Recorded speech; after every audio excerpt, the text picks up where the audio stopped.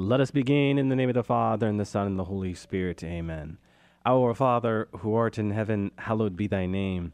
Thy kingdom come, thy will be done on earth as it is in heaven. Give us this day our daily bread, and forgive us our trespasses, as we forgive those who trespass against us. And lead us not into temptation, but deliver us from evil. Amen. In the name of the Father, and the Son, and the Holy Spirit. Amen.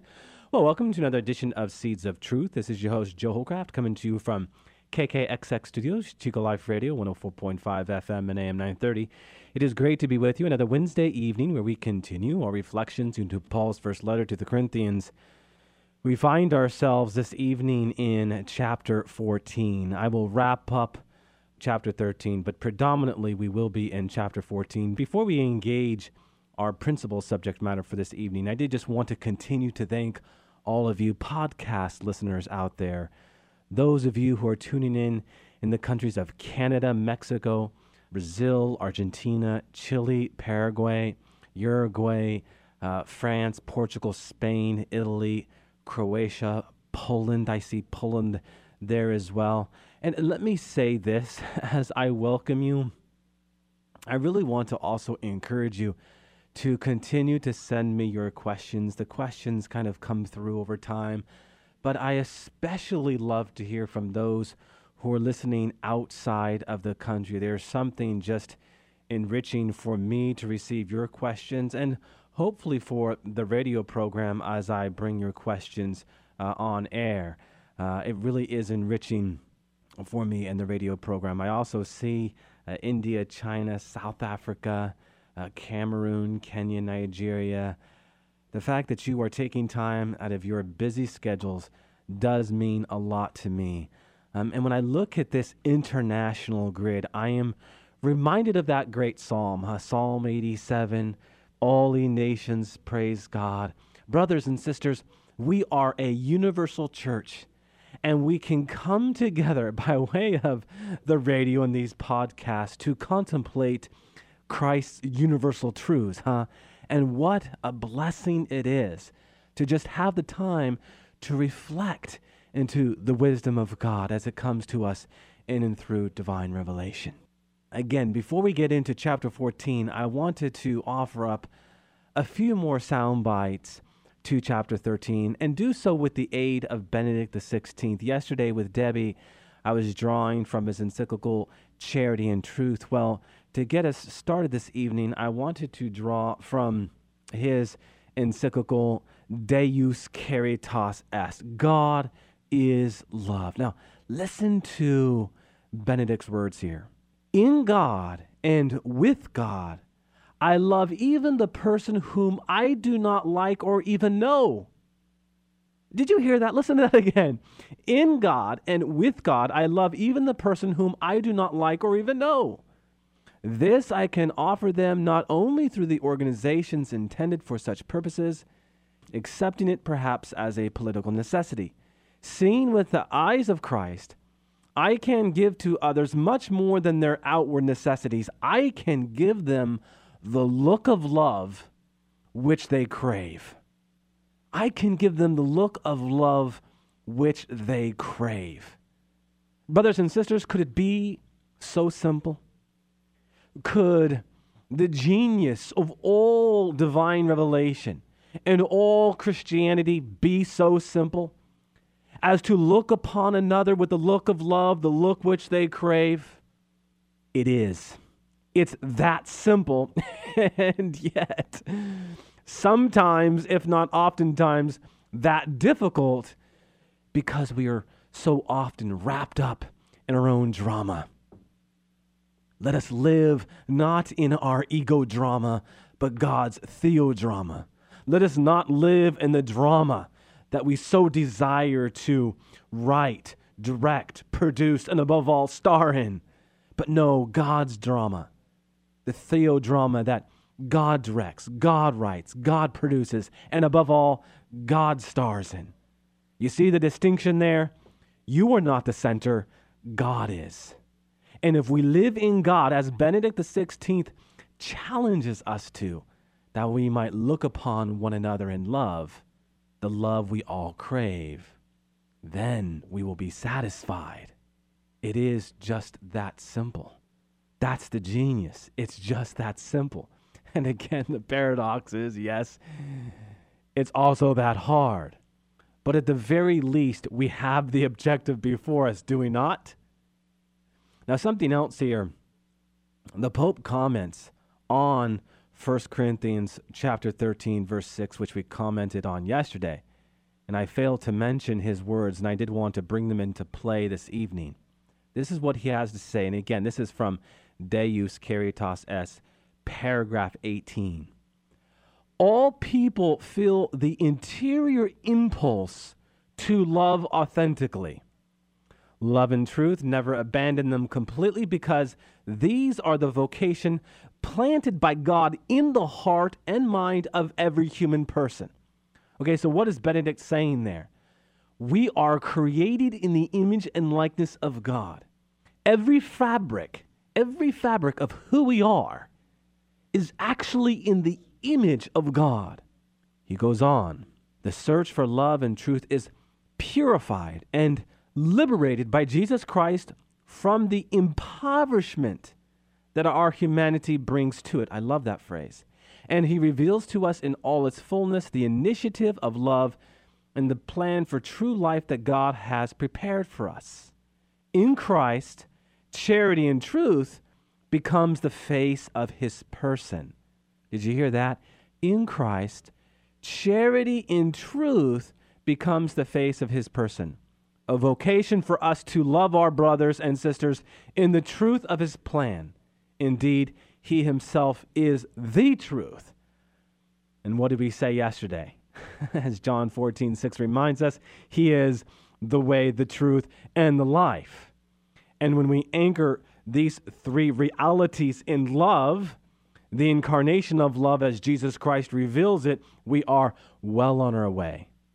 Okay, so very important words from Benedict XVI there in Deus Caritas Est. All right, let us turn now to 1 Corinthians chapter 14.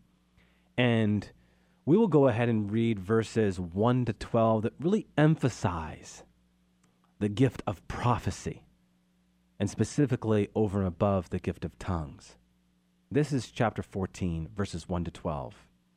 Make love your aim, and earnestly desire the spiritual gifts, especially that you may prophesy.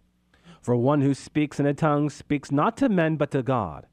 For no one understands him, but he utters mysteries in the Spirit. On the other hand, he who prophesies speaks to men for their upbuilding and encouragement and consolation. He who speaks in a tongue edifies himself, but he who prophesies edifies the church.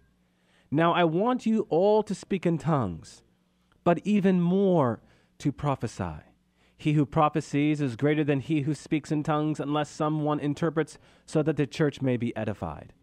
Now, brethren, if I come to you speaking in tongues, how shall I benefit you unless I bring some revelation or knowledge or prophecy or teaching? If even lifeless instruments, such as the flute or the harp, do not give distinct notes, how will anyone know what is played? And if the bugle gives an indistinct sound, who will get ready for battle? So with yourselves, if you in a tongue utter speech that is not intelligible, how will anyone know what is said? For you will be speaking into the air. There are doubtless many different languages in the world, and none is without meaning. But if I do not know the meaning of the language, I shall be a foreigner to the speaker, and the speaker a foreigner to me.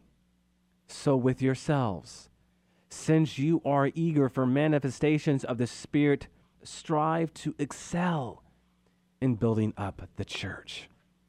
Strive to excel in building up the church.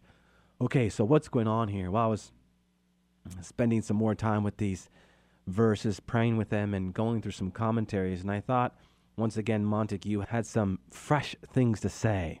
There's ripe things to say for us to reflect with. He makes the note here that Paul's advice to pursue love does more than connect this chapter with the preceding chapter. No, it indicates that agape is not something that develops automatically. one must work at it. Or even better, in the Greek, pursue it.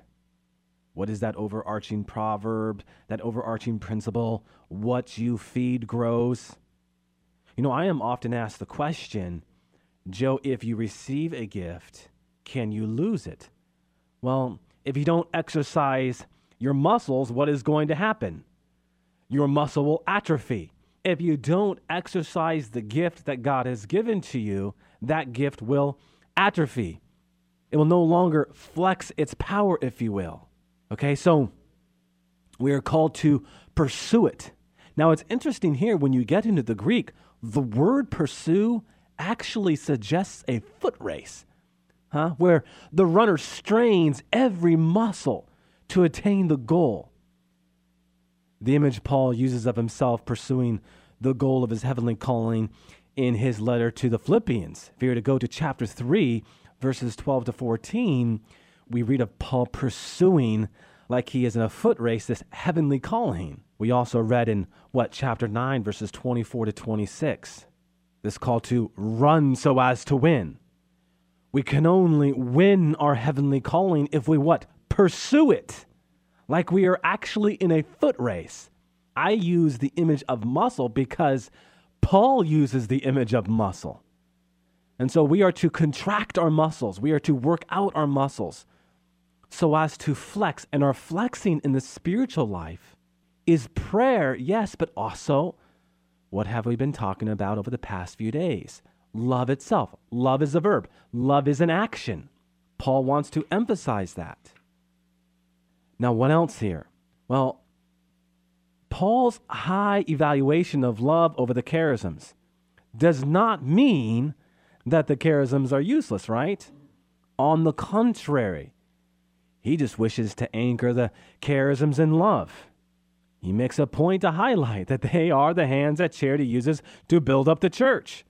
This is why he immediately adds in this opening verse to strive eagerly for the spiritual gifts. To strive eagerly for the spiritual gifts. What do you think about when you hear the word eager? Something that you ache for, something that you long for, something that you desire. Are you eagerly desiring, longing, aching for the spiritual gifts? The pneumatikas, in the Greek. And of course, since they are gifts freely given, that would mean what? But praying for them. And part of the praying for them is to be open in receiving them. The exhortation, I think, to strive eagerly for one reason or another has fallen on deaf ears today. And brothers and sisters, might I encourage all of you listeners out there, if you look upon the charismatic gifts as something not for you, well, what did Paul just say? These are for everyone, and do not be intimidated by them. Do not fear them as something that you can't control. That's the whole idea. God is in control. Be an instrument of grace. Be a vessel of grace. Allow God to use you to build up the church. Now, what about this business of prophesying in Christ? What does the word prophecy mean? Well, it is a word that literally translates as God's mouthpiece or big mouth. In point of fact, the phrase "don't be a big mouth" actually has its origin in this call we have, this ancient call we have to prophecy, because the message of the prophets was not always welcomed, right? Repent, believe, the good news is at hand. The call to repentance is often rejected. And so the prophet was an annoyance. And so you have this phrase being coined, don't be a big mouth. In other words, don't be an annoyance. Don't be a prophet. I don't want to hear God's message. I want to do whatever it is that I want to do. I don't want someone else to tell me what I need to do. To the least of which is God. So don't be a big mouth. Well, we're called to be a big mouth, especially when we are God's mouthpiece. Now, Matthew refers to prophets in his community several times, and they frequently appear also in Acts. In its more general sense, in its more broader sense, when you hear the word prophecy, we might think of speech inspired by the Holy Spirit. And although other forms of speech may also be inspired by the Spirit, prophecy seems to really differ from the word of wisdom and the word of knowledge that we have already talked about, in that it is primarily exhortative. That is, what did St. Paul say? For building up, encouragement, and solace. So it is different from teaching in that it is done under the spontaneous inspiration of the Spirit. While in so many cases, of course, teaching presumes some kind of orderly preparation. Not to say, especially in our catechesis, that we are not to be open to how the Holy Spirit wants to inspire our teaching or inspire our catechesis. I think our teaching and catechesis fails when we're so locked into what we have already prepared. But in the context of prophecy, I think you get what we're saying here. Now, in the Old Testament, to be a prophet was the calling of who? But really, a few, right? But in the first Pentecost, what happens?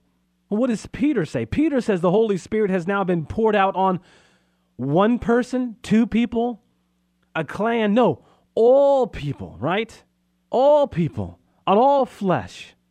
So that sons and daughters, young and old, servants and handmaids would, what do we read in Acts chapter 2, verses 17 to 18? Prophecy. That being said, although occasionally prophecy refers to prediction, it can also refer to a spontaneous composition of a hymn, as was the case with, say, the prophet Zechariah at the birth of John the Baptist. We can also include the book of Revelation as an example of prophecy, right? But prophecy in the form of a vision. So prophecy has many different shapes and forms. Now, as it can be a passing gift for a very specific time to a very specific place, it can also be, and certainly this is more of what Paul is talking about here, something that is given to a particular person who is gifted with this gift in a more permanent way. Now, verse 2 affirms prophecy as superior to tongues, but it also tells us something more about the latter gift, right? Tongues is a prayer language of the individual to God. In saying that the tongue speaker utters the mysteries in spirit, certainly Paul is speaking to the object of prayer that goes beyond rational speech. Now, before we go any further, I want to read St. Augustine on tongues here and just listen to the words of St. Augustine here, because I do think they offer us a pretty darn good, clear teaching on the gift of tongues. Words cannot express the things that are sung by the heart. Take the case of people singing while harvesting in the fields or in the vineyards or when any other strenuous work is in progress. Although they begin by giving expression to their happiness in sung words, yet shortly there is a change. As if so happy the words can no longer express what they feel.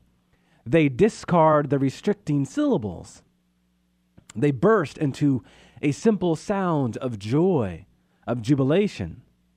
Such a cry of joy is a sound signifying that the heart is bringing to birth what it cannot utter in words.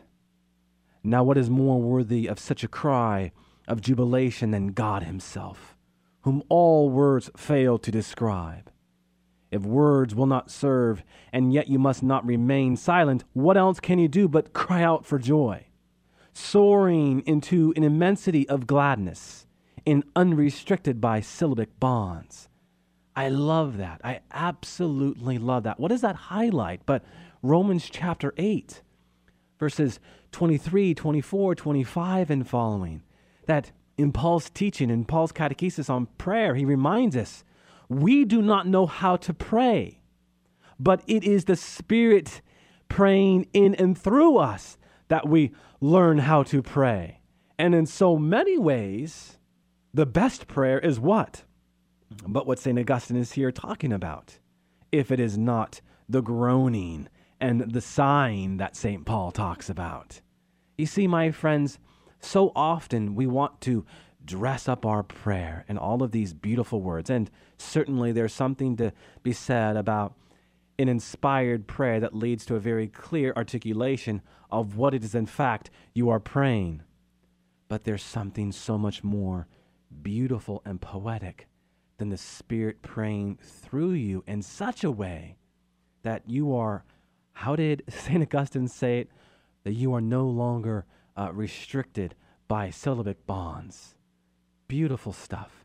What about this phrase, utters mysteries in spirit? Well, quite simply, my friends, when we do pray in tongues, we can only do so in the Spirit, right? I was just talking about how the book of Revelation was inspired prophecy in so many ways. Well, St. John was caught up in the Spirit.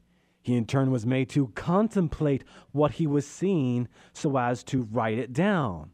He wasn't just looking at the vision, he was looking into it, through it, and however much the Holy Spirit allowed him to see beyond it, right? Seeing its third and fourth dimension, as we've spoken to contemplation and the mystical before. St. John was, in some cases, literally being made to see the river beyond the river, the mountain beyond the mountain. He was in the Spirit, uttering mysteries. Uttering mysteries. All right. Now, prophecy, which is addressed to human beings, has three purposes. And these three purposes is what, in fact, St. Paul highlights. Building up, encouragement, and solace. Okay, building up, encouragement, and solace. And so you can teach on this systematically. Building up is a favorite expression of St. Paul. In point of fact, in this chapter alone, the phrase appears 6 times. It is the figurative meaning of a word that means literally construction of a building. Earlier in the letter, Paul had told the Corinthians that they are God's building, right? We really went there. We really highlighted that. 1 Corinthians chapter 3, verse 9. Listen to what St. Paul says in his letter to the Ephesians, chapter 4. But grace was given to each of us according to the measure of Christ's gift. And he gave some as apostles, others as prophets, others as evangelists, others as pastors and teachers, to equip the holy ones for the work of ministry, for building up the body of Christ, until we attain to the unity of faith and knowledge of the Son of God, to mature manhood, to the extent of the full stature of Christ, from whom the whole body, joined and held together by every supporting ligament, I love that phrase, by every supporting ligament, with the proper functioning of each part, brings about the body's growth and builds itself up in, guess what? Love. Love. Ephesians chapter 4, 7-16, if it's not 1 Corinthians chapter 12, really is the Magna Carta for building up the church. First of all, we have the grace that Paul is speaking of in Ephesians chapter 4, verse 7. The grace of the charisms, which Christ measures out to each one, what? According to his purpose. In Ephesians chapter 4, verse 11, we see certain persons who have been established in offices. But remarkably, the goal of these official ministers is to engage in what? Building ministry latent by divine gift in every Christian. And brothers and sisters, this is no small point. Everyone has a particular grace to build up the body of Christ. Everyone has a particular role. And it's about time, if you haven't done so already, to ask the question, what is my role? If you didn't do it last week, do it today. Go before the Blessed Sacrament. Go before God and ask God, what is my role? Who are you calling me to be? How am I to fulfill my office? You see, the reason why St. Paul emphasized what love is not, because so many of the Corinthians were focused on what everyone else was doing and how they wanted to be what everyone else was, as opposed to who God was calling them to be. Are we concerned about what everyone else is doing? Or are we concerned about who God is calling me to become? Everything else will fall into place. This ligament, that ligament, this tendon, that tendon. All of it will fall into place if we become who we are, if we become the best version of who God is calling us to be. All right, what about this call we have to encourage one another? Well, at the very least, it suggests an interior strengthening and refreshment. There's something about a simple encouragement. Hey, you can do this. You can do that. That is refreshing to hear. Now, solace is another closely related word to what? But comfort. There's something about comfort. There's something about being a solace for someone, being a comfort for someone. The word comfort comes from the Latin word that means to strengthen. Solace is a word that means to strengthen. So to prophecy is to encourage them and bring solace to them, but in doing so, strengthen them, right? In so many ways, this fulfills the great spiritual gift of fortitude, which is also a cardinal virtue, right? To strengthen, fortitude. And we can only do so if we are drawing from what has Paul been talking about? Christ's own love, that divine sacrificial love. The Trinitarian life of God is the source, right? The Trinitarian life of God is the wellspring. This is what we draw from. We go to the well of the Trinity, and when we leave that well, we bring that refreshment to those around us. And one of the effects of the gift of prophecy does this very thing. All right, let us close with a word of prayer. In the name of the Father, and the Son, and the Holy Spirit. Amen. All glory be to the Father, and to the Son, and to the Holy Spirit, as it was in the beginning, is now, and ever shall be, world without end. Amen. And God bless you.